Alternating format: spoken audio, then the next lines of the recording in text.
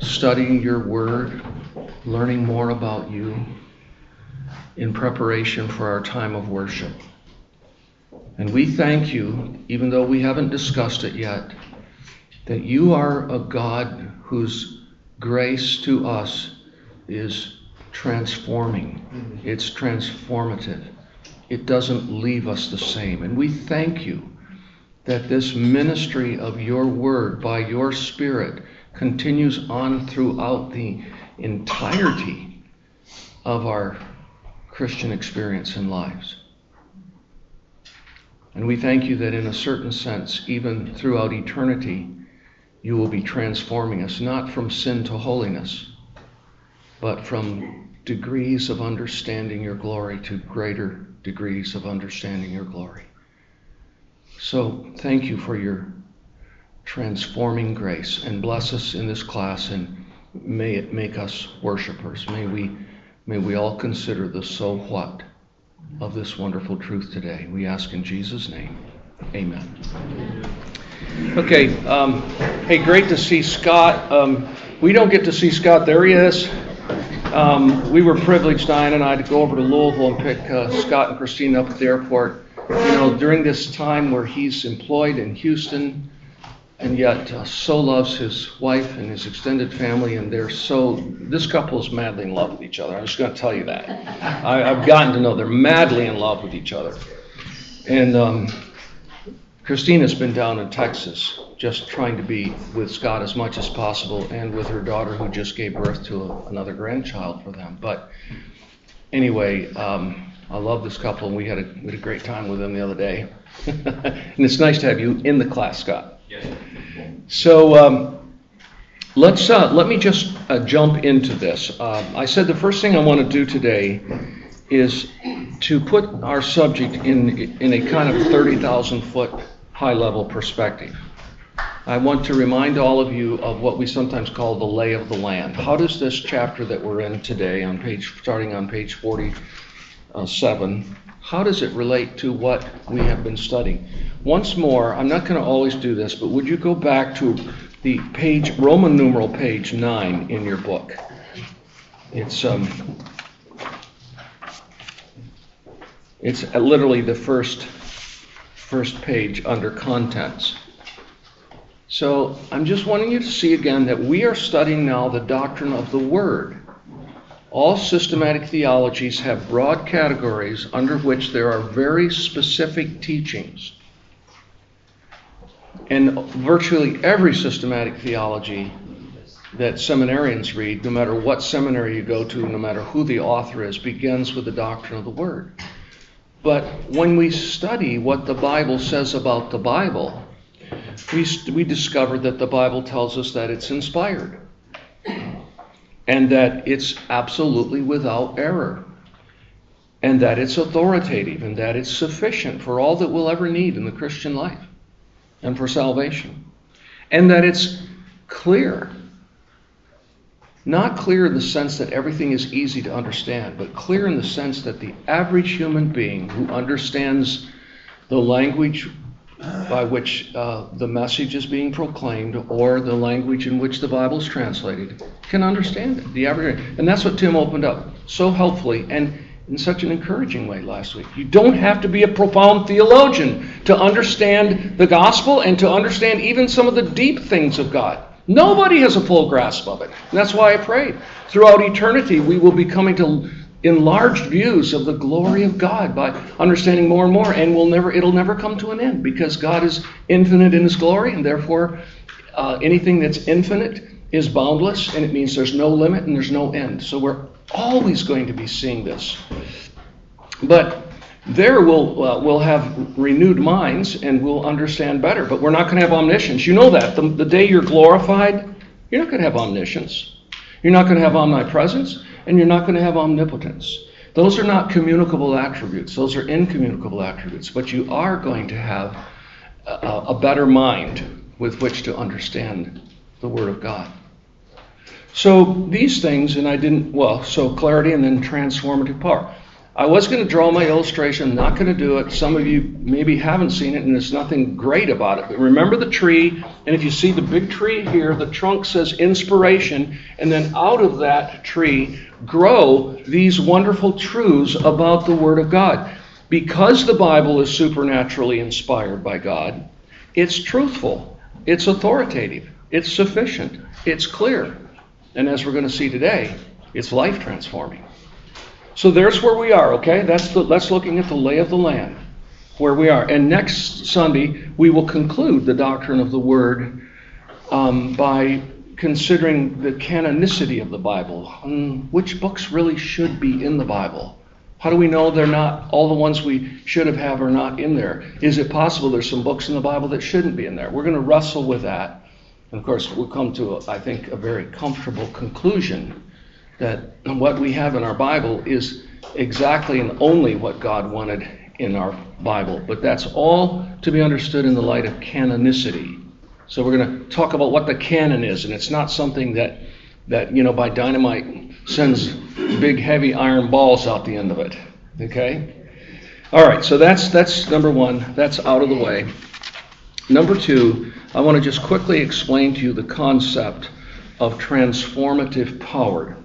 You see, it's called the transformative power of God. Now, you got a wonderful definition right at the very top under summary. Always read your summaries. The transformative power of Scripture is the multifaceted effect. The transformative power of Scripture is the effect, the change, the transformation that God, its author, brings about through His Word. So, what I want you to grasp there, I just sort of underlined to me what are the key words. The transformative power of Scripture is the effect that God brings about through His Word. It is that power from God through the preaching, teaching, and reading of the Bible that changes us, transforms us. That's what the transformative power of God is. And it's so important that we understand that this transformative power of God happens through His Word by His Spirit. Through His Word by His Spirit. God changes us through His Word by His Spirit, and particularly the Holy Spirit of God, the third person of the Trinity. So we're going to kind of see that there's a cause and there's an effect. Let me just put that up here for a second. There's a cause and effect relationship.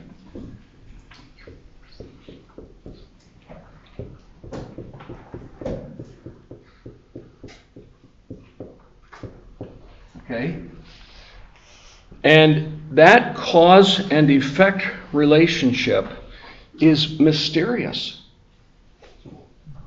Didn't we agree together that just the inspiration of the Scriptures, the way we define it, God using ordinary men, writing what He wants them to say through their personality, through their style, and yet so superintending the process that when Paul's in prison, he's not sitting there saying, okay, God, what next? Okay. What next? Paul's pouring out his heart to the Christians in Philippi from a prison cell. But in the process, he's saying exactly what God wants him to say. God is leading him. It's not like he feels something coming over him and he's shaking and can hardly write because he knows God's doing something in him. But he might as well be shaking because He is doing something in him. There's a mystery there. Paul's brain was working while he was writing. He was thinking.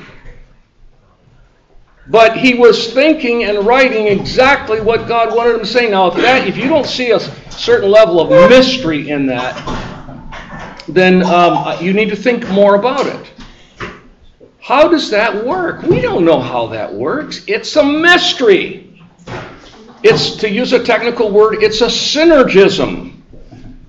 Two things coming together and working together, but it's a cause and effect relationship. So when we come to this issue, hey guys, congratulations on the great win yesterday. Nebraska has won their first game. They got a great coach. He may be a Christian. He's very encouraging. Get back on the subject, Ted. There is this mystery that goes on in the transformative work of God through the Scriptures. Right now it's happening in this room.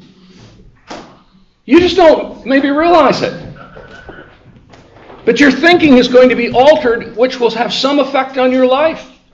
And you're going to say, I remember when we went through that class, that really meant something, that did something in my life. It didn't just change my thinking, it changed my living. How does that happen? We don't know. We just know that God, particularly the Holy Spirit, blesses when He chooses to. Now let's be careful about that. Not everybody who hears the Bible preached or everybody who reads the Bible suddenly gets saved and something happens. It's only if God the Holy Spirit sovereignly anoints it and uses it. But when He does, you may feel God is really speaking to my heart. You may not feel it. You may go home and say, I got to do some changing. And you'll change. And there's a mystery. It's God using... So here's where the mystery comes in. The mystery comes in right here. Is that how you spell mystery? M-I-S-T? Or how do you spell mystery? That's how we spell it. M-I-S... That's something God never does. He never has a mistry. M-Y-S-T-E-R-Y. Okay. See now, if I didn't come up with that, M-Y-S-T-E-R-Y? E-R-Y. Huh? E-R-Y. M-Y-S-T-E-R-Y. Right. If I didn't come up with that, my sweet wife would say, Ted, you surely know how to spell mystery. And that's how sweetly she would say it. And then she would say, but baby, I love you anyway. And then she'd come and give me a kiss. Too much information, right? And you got the audacity to record this stuff? Yeah, I do. It's fun, and there are people that want to listen to it next week, and hopefully they won't be offended by it. Here's where the mystery comes in. God is doing something. This is God. And this is us. And as His Word is preached, taught, or read when He so chooses, and He almost always so chooses when God's people preach or teach or read His Word with sincerity, something happens. There's a synergism going on. So now, the great things that God has done with His Word that surely have to be called transformative are creation and the new birth. Well, creation and sustaining the universe, and the new birth and providence, and then the list goes on and on. But those are the great things that God does. And our author calls this something interesting. And I think it's good terminology. So let's this one's not good. Let's think of it as, well, I'm going to go back to my purple. Let's think of it as what he calls speech act. I have to admit to you that honestly I really wasn't familiar with that particular expression until I read my chapter this week. I mean, I knew that God works through His Word and only through His Word. I knew that. I knew there was power in the Word of God. But Dr. Allison wants us to think of it in terms of a speak act. It's an act that comes about because He has spoken. It's a speak act. Which is the first one that comes to your mind? Surely it's creation. I went through my Bible, and you know the language that I'm going to save a little time here. You know how it says, and God said, what's the first thing He said? Let there be light. And then what's the rest of the verse say? And there was light. And God said, and there was. And God said, and there was. And God said, and there was. 7 or 9 times. Because some of them are double. But even though there were only, 6 days of actual creation. And God said, and there was. That is a speak act. I mean, what else would you call it? God said, and there was. It's an act that is rooted in God speaking. And the same thing is true with regard to our conversions. By the way, let's quickly look at Psalm 33:6 and Hebrews 11:3. Somebody get ready. Everybody look first at Psalm 33, and as soon as you have it, I think most people have it, go ahead and read that verse, and then we'll quickly turn, if you want to Hebrews 11:3 at the same time, and someone else is going to read that. Okay, who will read Psalm 33:6? Nice and loudly. By the word of the Lord the heavens were made, and by the breath of his mouth all their hosts. Okay, I just wanted that because that's affirming what we're saying about creation. By the word of his mouth the heavens were made. Okay? Hebrews 11:3, please. By faith we understand that the worlds were prepared by the word of God, so that what is seen was not made out of things which are visible. Okay, just once again the front part of the verse. By faith we understand that the worlds were prepared by the word of God. Okay, the worlds were prepared by the word of God. The worlds were prepared by the word of God. And it is true that we only understand that by faith. If you don't believe that, you believe in evolution. But we're creationists. How did he do it? I don't know. He did it with his divinity. He spoke, he willed it, and it happened because he's omnipotent. So there are these speak acts, and they don't just pertain to the creation of the universe, they pertain to our new birth. So I want you again to turn in your Bibles quickly to James, James 1 and verse 18. And then we're going to quickly look at 2 Corinthians 4:6. James 1:18.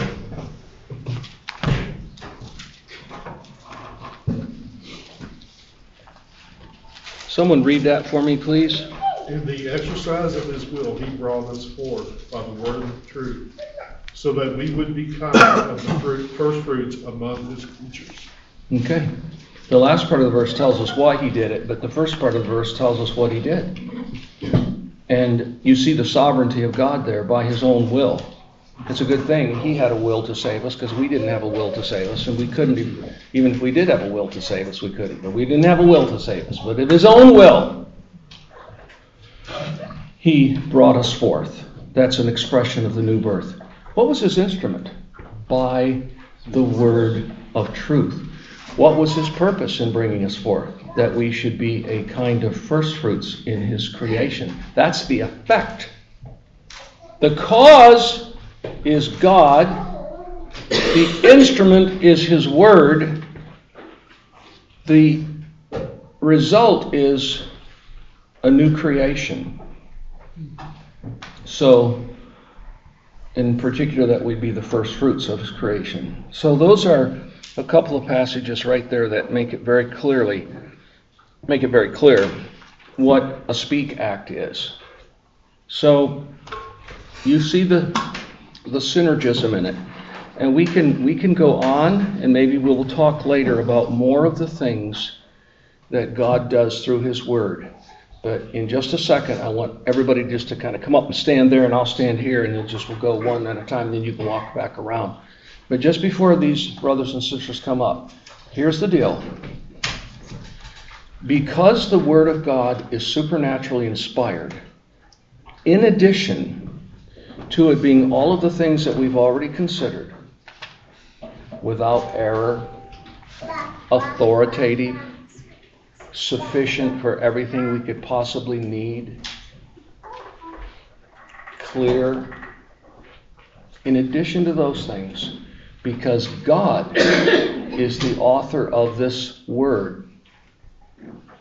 He has chosen to use it to change people. And when he uses it to change people, it was a speech act. It was his speech recorded in this book, which we call the Bible, which contains the gospel and which tells us the truth about who we are by nature and what we desperately need through grace, that the Holy Spirit used to break our hearts for sin, to show us our need of a Savior, and to actually bring us to that Savior by faith, to receive his perfect righteousness and forgiveness of all of our sins, and to start living a new life. And for us, it was a life-transforming experience, okay? So let me just say this, just sort of like what I was trying to preach last Sunday. If your life hasn't been transformed in some radical way, in some identifiable way, and I don't mean everybody has to have a radical Damascus Road experience, okay? But the fruit of however subtly you were converted through regeneration ends up being radical. The fruit of it is radical. So if you haven't had a life-transformative experience with the Holy Spirit through the Word of God, you're not a Christian yet. And we love you. And we don't look down on you. And we want to pray for you. And we want you to experience that. And one thing you could do, this is sort of jumping to the way in, the so what, is right now in this class, any of you who aren't sure about your actual new birth could say, and nobody will know but God and you, maybe the devil gets to know this. I don't know if he gets to know this, but if he does, he doesn't like it. And you pray, God, I need to be transformed by your word. And I know that only you through the Holy Spirit can do it. Please, please transform me. Cause me to be born again. And someday your testimony will be, I got saved in a systematic theology class. Under studying the doctrine of the word and hearing crazy stuff like the word synergism. I thought I knew what a sinner I was, but this isn't S-I-N-N-E-R. He was talking about S-Y-N-N-E-R. Two things working together. Okay? So, brothers and sisters, would you come up? And here's the order that I think we'll do this. And everybody's going to turn to the passage you're reading, okay? So get ready to turn quickly in your Bible. And I'd like to hear from the Burns first, the Stutzman second, the Harrells third, the Owens fourth, and the LaCourse fifth. So if you'll just line up over here right now, then we just go boom, boom, boom, boom, boom. And stick to your 60-second, and hopefully this will only last 10 minutes. But this is not a waste of time, because guess what? We're going to look at all these passages of Scripture, and we're going to hear from people who say, yeah, that's exactly what happened in my life. So be sure you announce your text and give everybody just a second to look at your text. I can tell you this, that the Burns are going to both speak from Psalm 19. Please turn to Psalm 19.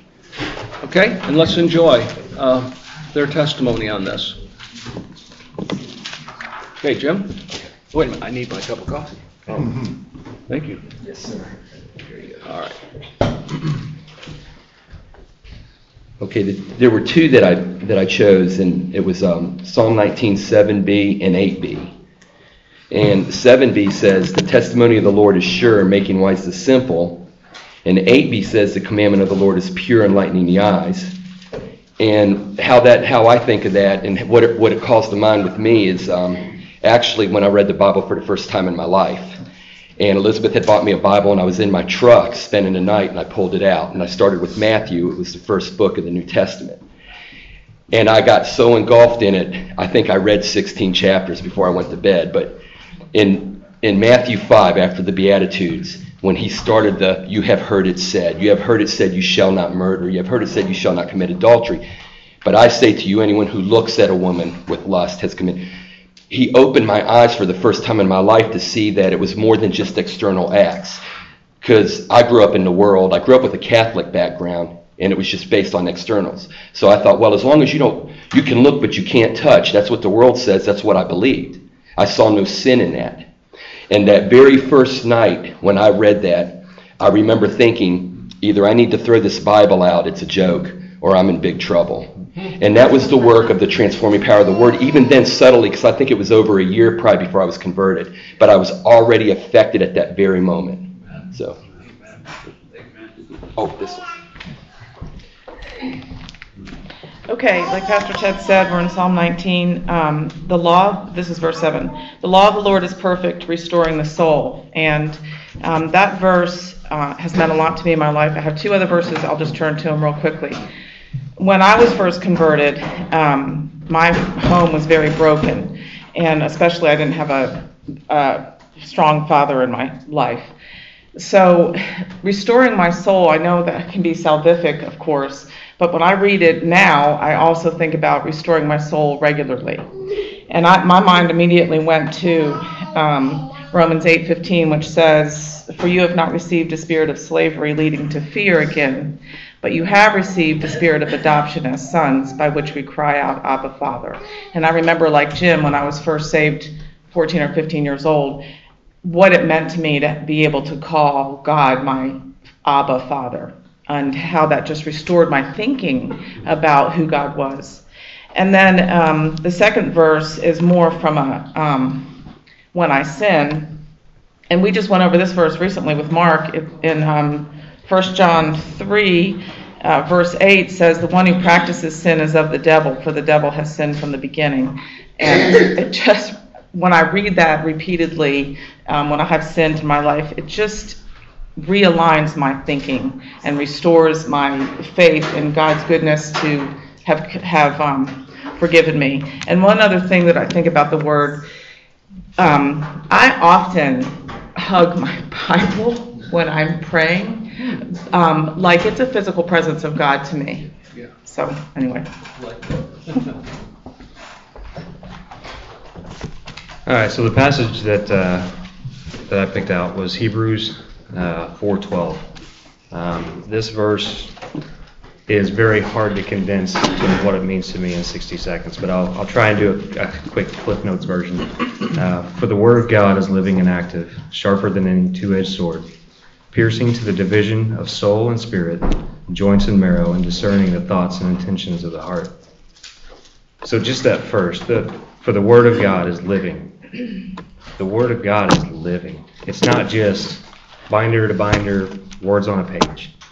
You can be a mathematician, a scientist, you can be the smartest person in your professional field, but those words are not living.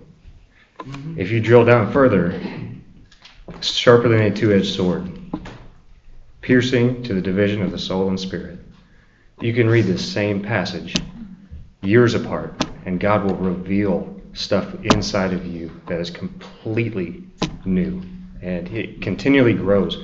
So that the Word of God is, for me in my walk with Christ, and it's just been so enlightening, and you learn more and more, and we're never going to know even the extent. This is a Cliff Note version of God.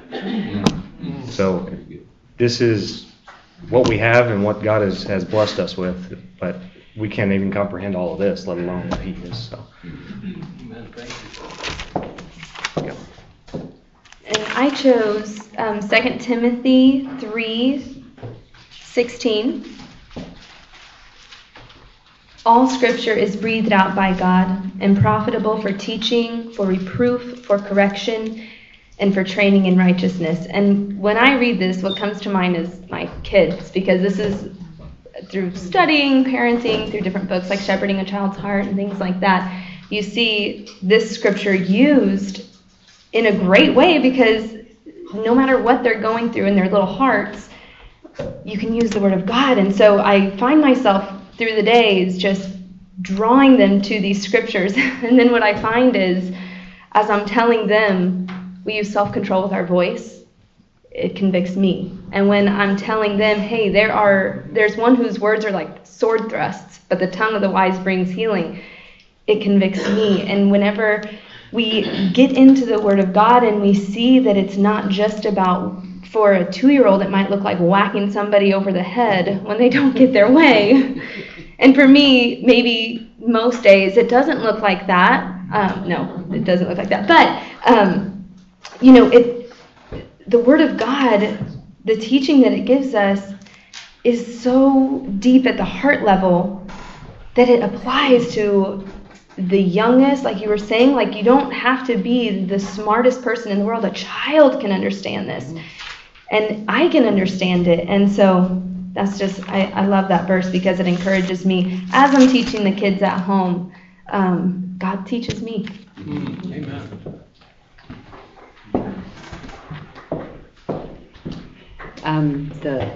The verse I'm going to read, it's Psalm 107:20. He sent his word and healed them and delivered them from their destruction. And that is so what happened in my life. The Bible was not a part of my life at all. I did have a children's Bible with pictures, and that's it. And it was actually Pastor Ted and Pastor Keith. They used the word and preached the gospel to me. And I was so lost. I was going down the path of destruction and so empty. You don't even know. I was almost 40 years old, so tried everything in the empty destruction and pretty much leaving things in my path. They brought the word that Christ truly can save sinners, and he redeemed my soul from destruction. So, and that was by the power of the gospel of Jesus Christ. So. And that was mostly at Texas Gas at a Bible study that Pastor Keith and I were privileged to lead for a number of years. Yes. Yeah. Ron? Okay.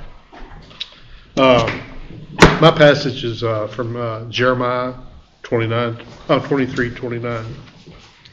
And it says, "Is not my word like fire, declares the Lord, and like a hammer that shatters the rock?" As soon as I read that, it sounded to me like it was written about me, because I was a hard-headed sinner. I was a works-oriented. I was going to save myself. And I had to be broken first. And I wrote down the two-edged sword wouldn't have done me any good because it couldn't have penetrated the rock there.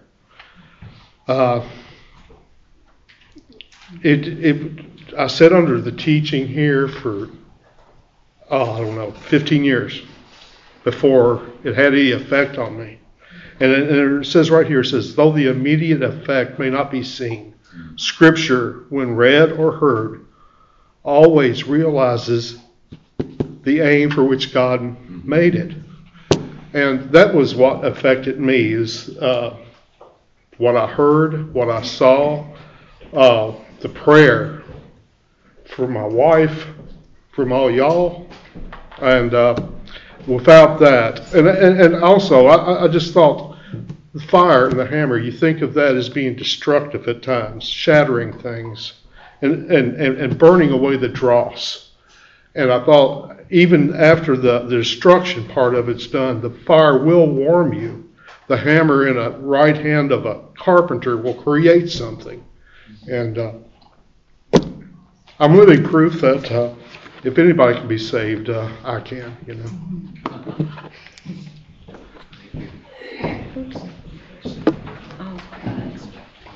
Okay. My scripture is Romans 10:17. Faith comes by hearing, and hearing by the word of God. This was one of the very first scriptures that I memorized as a new Christian, which was like 46 years ago, because it summed up how I'd gotten saved and how I was going to grow in the Lord. And, we can't produce faith in ourselves, but spending time with God in His Word brings about faith. And so in my pilgrimage, 46 years, there have been a lot of situations that I've needed faith. And just one example is right now, adult wayward children. And I think we're going to go through Isaiah 55:11 and 12 as the rain and the snow come down from heaven. It gives this really good earthly scenario of what happens when it rains and snows, and that conjures up a picture in my mind, when I see it raining outside and it's dark and it's dismal and it doesn't look like there's any life. But I know that as that's going to produce life in the spring, That's how God's work. It goes forth from His mouth, and it accomplishes His purpose. And so when I think about my kids, I think about all of the times that the Word of God, the truth, the gospel has been before them. They've grown up in a Christian home. They've been here at church 18 years of their lives. They went through Christian school. They've been through retreats.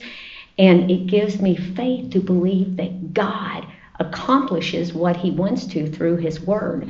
You know, as He speaks creation into being, you know, He shines in our hearts to give the light of the knowledge of the glory of God in the face of Christ. And it gives me faith to believe that that can happen in their lives. So, you know, that has transformed the way that I look at different situations that are going on. That doesn't come from me. That comes from the power of God in His Word that has transformed me. 1 Thessalonians chapter 2, verse 13.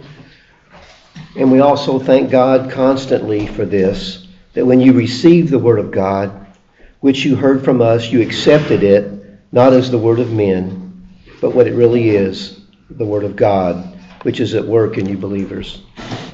I did have a Damascus Road salvation experience. I was born again on January the 2nd, 1977 at 12 noon, traveling east out of Lawrenceville, Illinois, going to Vincennes, Indiana, in a Volkswagen. And I was with my girlfriend, whom I was living with at the time. The Holy Spirit entered my heart, and I intuitively knew that it was the Word of God, and I wanted to read it. And so the only Bible I had was a black leather zipper Bible that had my name embossed on it, King James Version, that my grandparents had given me when I was 8. I went home and got that out and started reading it.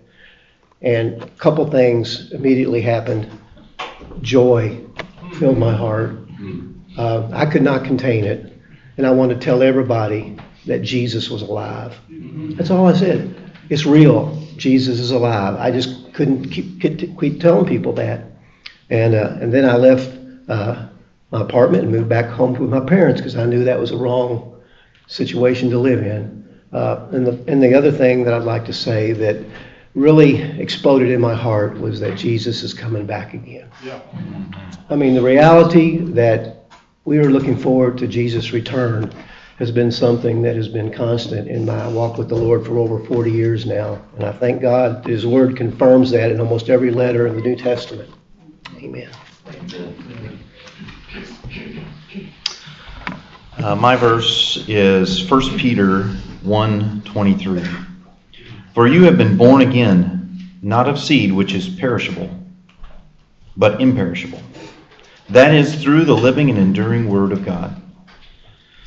This verse, like the others, some of the others said, is very important to me, and I read soon after being a Christian. Diving into the Word and becoming more familiar with my God and who He was and what He had done in my life. Up until this point, of coming to know the Lord, I worshipped myself in most everything that I did. I didn't think of others so much at all. I thought only of myself and the things that I chose to do. And until it was revealed to me that there was such a thing as sin that caused eternal death, that there was a God who offered His Son for my salvation. Until I understood that, until I heard that preached to me, the road, as all of us have had leading up until that point, is rough, and it would take much longer than 60 seconds to go through all the terrible things that I've done. But leading up to that point, God was telling me some things and through people in the Word that they were preaching to me. And so through the inspiration of God and His Word being preached into my life, even by a Spanish preacher living next door to us in Puerto Rico, I came to know who Christ was and what I wasn't. And what I was living for was perishable. I was living for everything in my life was perishable and garbage. And I get to read this anew all the time because I put value sometimes in the things that are perishable. And I lose sight of the things that are imperishable. And it causes anxiety and stress. So I thank you for this verse this morning.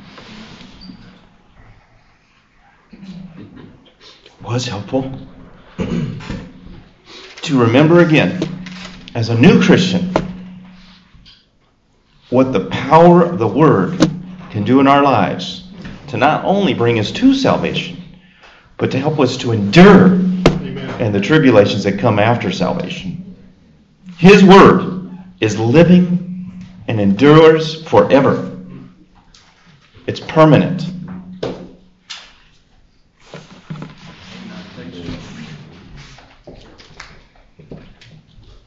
I'm not a good communicator, therefore I wrote mine down. So bear with me as I read to you.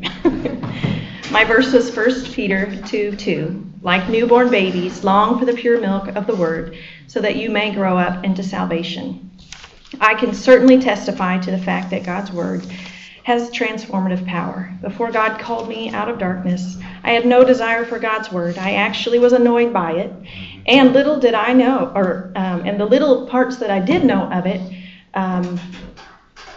I ignored or just completely scoffed at, thinking that I knew better and how old-fashioned the people were that believed in it. Once God opened my eyes, I actually began to long for God's word. I wanted to read it. I wanted to know more about him. And as I read, I realized that most of my thinking and beliefs were so worldly, totally wrong, and mentally unhealthy.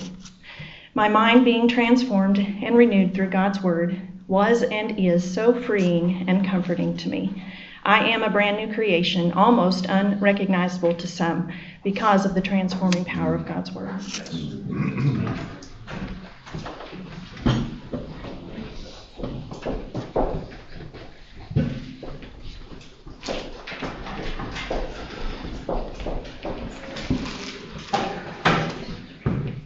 Well, I want to thank each of you for sharing. It was exactly what I was sure would be a blessing to all of us. In a sense, you guys have, by just commenting and testifying and showing the relationship in your life to the Word of God, who got into your life through it, just taught the class. And it's a beautiful thing just to hear your testimonies. And these brothers and sisters just touched the tip of the iceberg as far as the power of the Word of God in our lives. And Carla is right. I wanted us to turn in our Bibles to Isaiah 55 for just a moment. I'm going to have to work hard here at bringing this class to an end.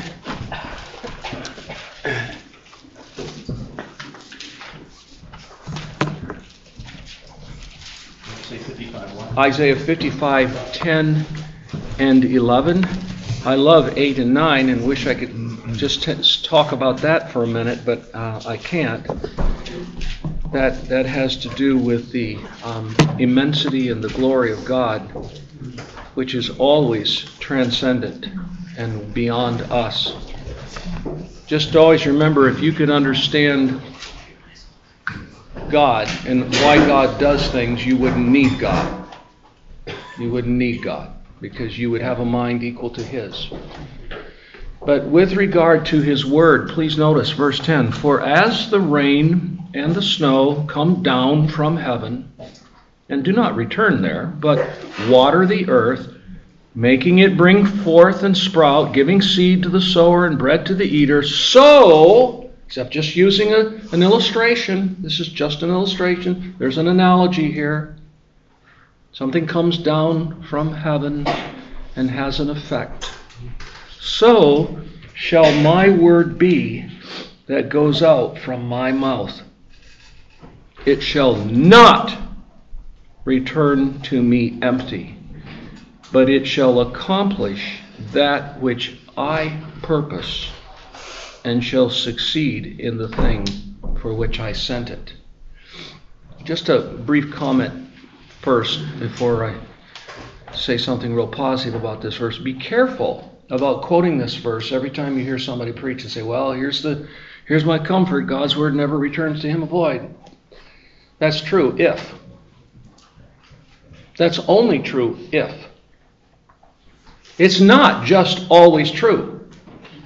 It's only true if, according to this passage, if God himself has a purpose. That's what we've seen in the latter part of verse 11. But it shall accomplish that which I purpose and shall succeed in the thing for which I sent it.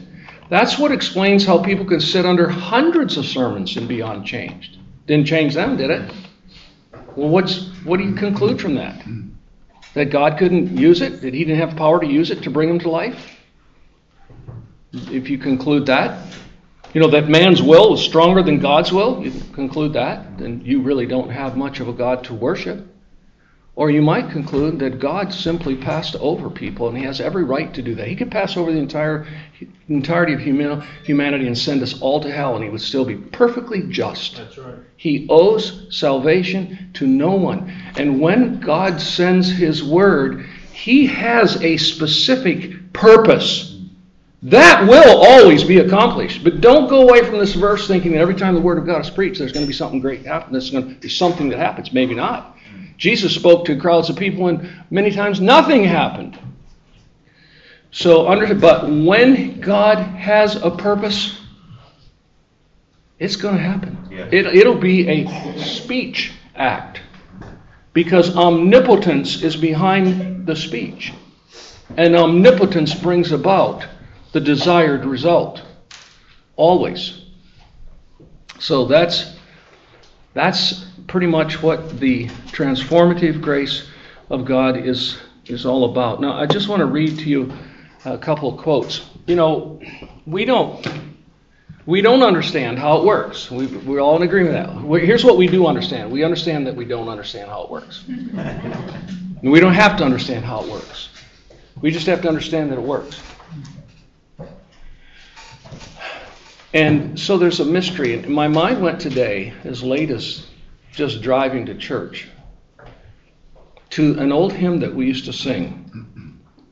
I know not why God's wondrous grace to me he hath made known, nor why unworthy Christ in love redeemed me for his own. Verse 2. Now listen to this. I know not how this saving faith to me he did impart. Now, I could stop the writer and say, are you sure he imparted? Yeah, I'm sure about that. I'm totally sure about that. I didn't have any faith in me. It's just like these testimonies. I was dead in my trespasses and sins. I don't have a faith just waiting that needs to be exercised. I don't have a faith. No, it came from God. I'm sure about that. Here's what I don't know, says the author. I don't know how this saving faith to me he did impart. I know he did it through the word. Faith comes by hearing, and hearing the word of God. I know that's the instrument. I know he did it. But you're asking me, how did he do that mysterious thing? And we'd all be fools to say, well, I know how he did it. No, we don't know how he did it, but he does it. That's the supernatural, mysterious dimension of this synergistic work of God, where he, through the scriptures, brings things to life and changes things. So that's one thing. Then I wanted to quickly quote for you from our Confession of Faith. Tim quoted from it last week. We'll quote from it frequently. Under the doctrine of Scripture, it says, the whole counsel of God concerning everything essential for his own glory and man's salvation, faith, and life is either explicitly stated or by necessary inference contained in the Holy Scriptures. Nothing is ever to be added to the Scriptures, either by new revelation of the Spirit or by human tradition. So we all believe in that. That's called the sufficiency of Scripture. But now listen, in the same paragraph, the writers went on to say this. Nevertheless, we acknowledge that the inward illumination of the Spirit of God is necessary for a saving understanding of what is revealed in the Word. I'll reread that. We acknowledge that the inward illumination of the Spirit. Anybody fully understand what the inward illumination of the Holy Spirit is? No? Huh? It's illuminating. It's illuminating, and it's something that He does in us. And it's He who does it. So we acknowledge that that illumination is necessary for a saving understanding of what is revealed in the Word of God. Now, he's talking particularly there about coming to faith in the Lord Jesus Christ, but it's a subpoint of the transformative power of God through His Word. In this case, it's through becoming a true believer, getting truly converted. One more quote, and then we're going to conclude with a couple of so whats. Yeah, do you have a comment? Yeah, real Eric? quick. Sure, absolutely. Jim has some marks here. Creed, the rock group, late 90s, early 2000s, right? Yes. So they're the biggest rock group at that time in real life. And they had a lead singer who was raised in an evangelical home. Who's this rock group again? Creed, Okay. was it Scott Stapp.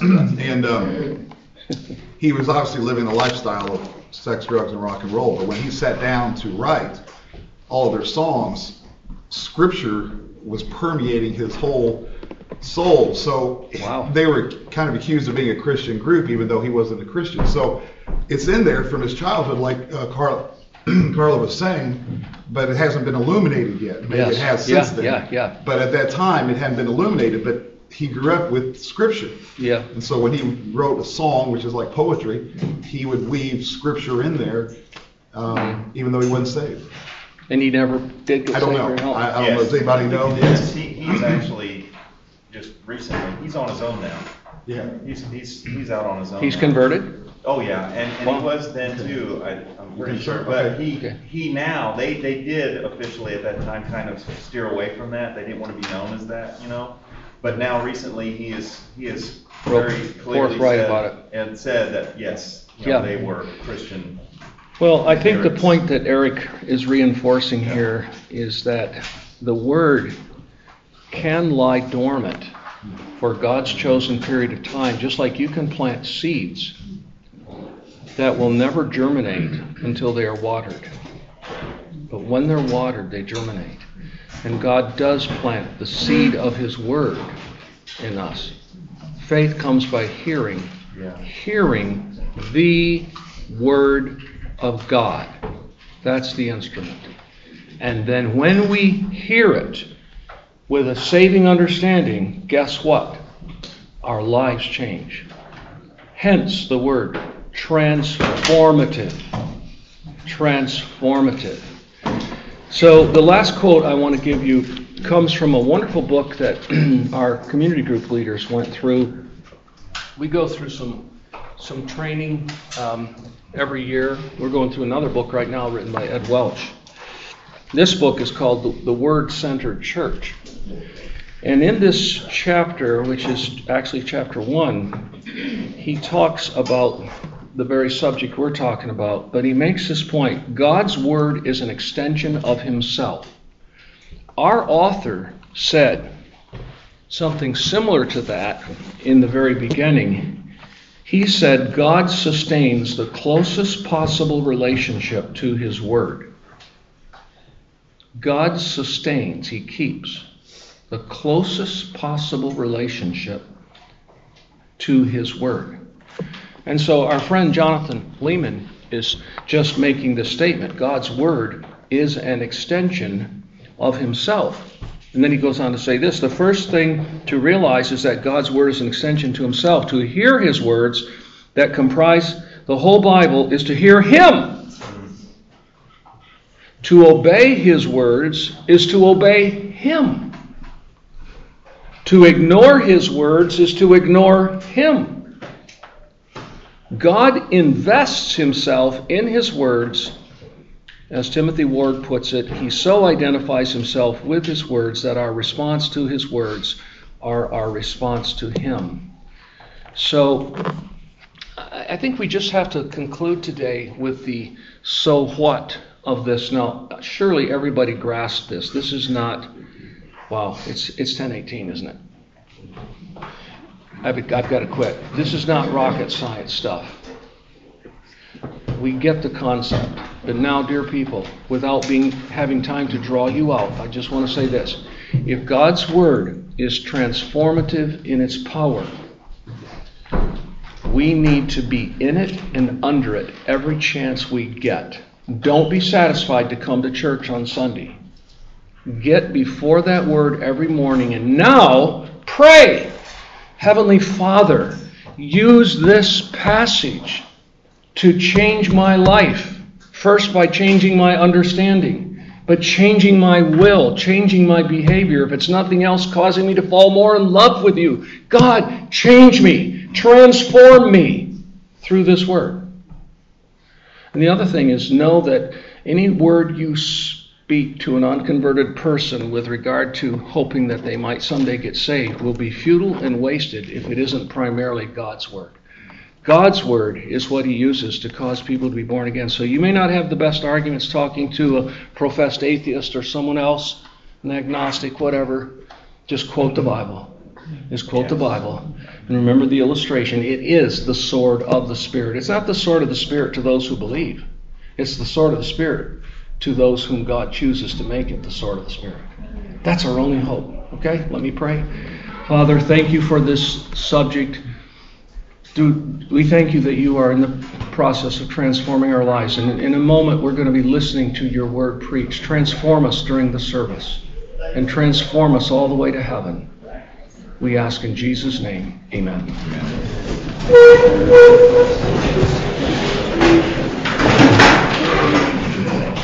Man, that was a cool idea. Which to have the people come up.